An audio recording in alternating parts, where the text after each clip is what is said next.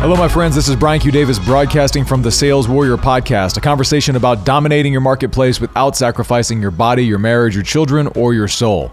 And today's topic is this: accelerate results by slowing down judgments. Sit back and relax, and let's get started. So, my little one, Perry,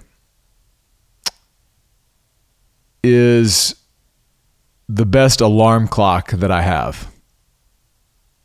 Getting up at my target 3:30 a.m. wake up time is not easy. But I can always count on Perry to help me out whenever I need some help hitting that time. And last night, she was a little bit early, about 2 a.m. And so I got up, got her situated. We did our normal ritual of changing her diaper and doing some deep breathing. It's so cute. Whenever I do deep breaths, she follows them with little tiny deep breaths. It's an amazing moment. But I put her back to bed and then figured, well, I'm up a little too early. I've got to get my extra sleep. And the next thing I know, it's 4 a.m. and my wife is walking in with Perry again and putting Perry in the bed with us. Her plan was that Perry would come and just go to sleep, but Perry's never slept in the bed with us, really. So this was like party time for Perry. Perry went into absolute 4 a.m. party time. It was Mardi Gras or something. She was talking, she was dancing, she was telling stories, she was pointing, she was jumping, she was smacking things, she was laughing. It was everything other than sleep. And I could see what was going to happen here is that actually now none of us were going to get any sleep, and it was going to make all of Saturday pretty challenging. So let's just put it this way. I was not too happy about my wife's decision to bring Perry into our bedroom in the moment, and was just sitting there thinking why did you do this? What were you thinking? What were you thinking? There's no way any of us are getting sleep now. We should be operating off of some type of game where at least somebody gets sleep. Somebody in the family gets sleep. Now, at this point, only my older daughter was getting sleep. So I'm just triggered as all get out in terms of what are you thinking? Why did you do this? I'm just aggravated. And long story short, I decided, look, I'm gonna go back to my method of resetting Perry, start completely over, go upstairs, go through our routine again, go through our little deep breathing, put her back down, get her bottle, and away we go. And I did that, and Perry went back to sleep. But I had to think about my lesson from this was, because what the following thing that happened was I was already up. I was up. So I would have slept through my target time and missed getting some things done this morning that I had as an objective to get done, because the sleep schedule had gotten all jacked up. But as a result of this, I was up and I've been able to get out and get after it. So my lesson from that was, as triggered as I may have been by my wife's decision to bring Perry in, that decision actually ended up serving all of us. Perry's back to sleep. My wife's back to sleep. I'm up and getting things done like I wanted to, even though my previous sleep schedule had gotten kind of jacked up. So here's the lesson, is that judgments made during that period of being triggered, judgments made while we're angry, are like a man walking in the dark that's blind. If I had stayed in that place of being aggravated with my wife, I would just be aggravated. I wouldn't have acknowledged or seen the fact that actually everybody got we ended up better off. Perry's back to sleep. My wife's back to sleep. I'm working. Like it all worked. It was great. But in that moment, I couldn't see that. I wasn't even looking for it. It took me an hour or two to kind of look back and go, oh, wow, that actually worked out really well. Like, what an ass I was being by being aggravated at my wife in that moment. But how often do we make judgments in the moment and then let that story govern our story about a certain situation going forward?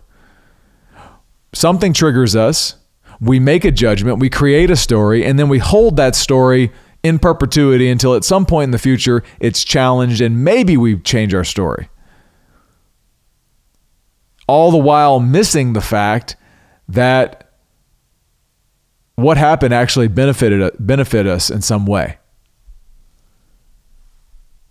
And so I started thinking about, how does this play out in other areas? And even in this previous week, I started thinking about in my body, I was aggravated at the fact I kind of hit this wall in my workouts. I was aggravated in the moment, but what I can see now in hindsight is that it actually created a redirect for me. It told me to do that. I was getting a direction. I was getting a little course correction on what to do in terms of my rest and nutrition. And yesterday's workout was like night and day difference. I smashed it. Felt powerful and energized. It was the opposite of earlier in the week. But I wouldn't have gotten there had I not gotten the course correction of the bad workout. It kind of goes back to this idea that if we operate from a place of understanding and belief that all things are working towards our good, then it means that whenever we have these triggered reactions against things, we have to consider that there's an opportunity to pause and slow down our judgment and trigger. Legendary coach Sam Falsafi of Wake Up Warrior, I can hear his voice in my mind, and I don't know whether this came from Log PT or some other thing that we've done, maybe meditation, and he just says, hold. And I started to hear that, like, hold judgment. Like, hold judgment. Just wait. I know you're triggered, but just hold space, hold presence. Watch what happens. One of the notes I made here was that any judgments or stories that are created during a moment of being triggered are like a man walking in the dark. A man walking in the dark who can't see around the next corner that there's a gift there. But if we could see that there was a gift coming, we would be able to let go of our judgment faster and accelerate our progress to the gift. So instead of the hour and a half it took me to get over the fact that my wife had brought the baby into the bed and all this kind of stuff, it took me 90 minutes to get to that point and get to that revelation. What would have been possible if I'd said, oh, this is amazing, like immediately. But I was in this triggered state. But I'd have you consider that kind of stuff is happening all the time. And so there's this gap. There's the trigger. There's the story that's created. And then there's this gift that happens later if we look for it.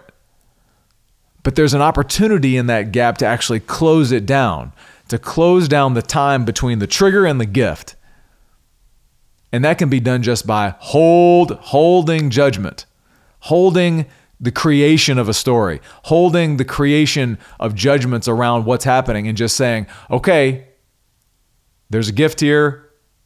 I'm not sure exactly what it is, but I'm going to hold and wait for it. Because I'm going to be operating from a place of faith that all things are working towards our good.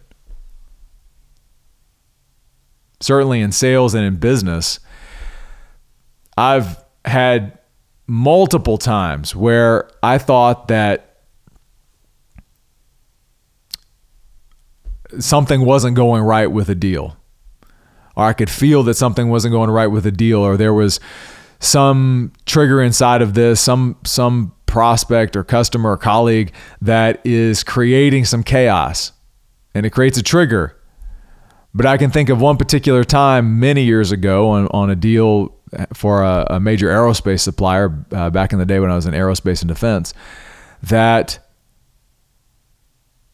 an executive came in and was basically triggering the whole group. Like without going into the entire story, he was doing everything to kind of try to unwind what a larger team had built.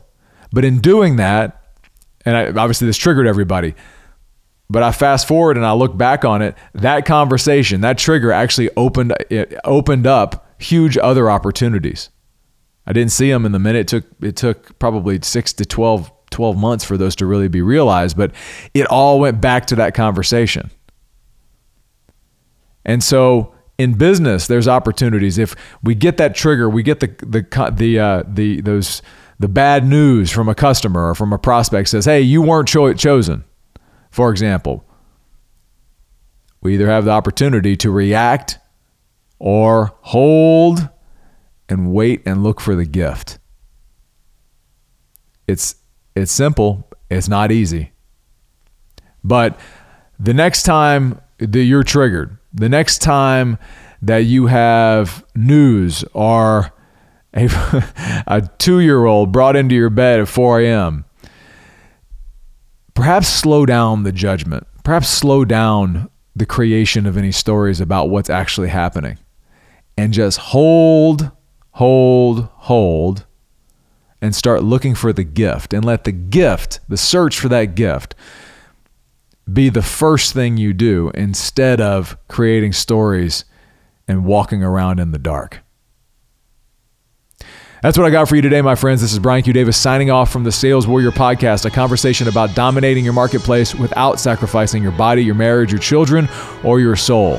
Thank you so much for listening. More to come.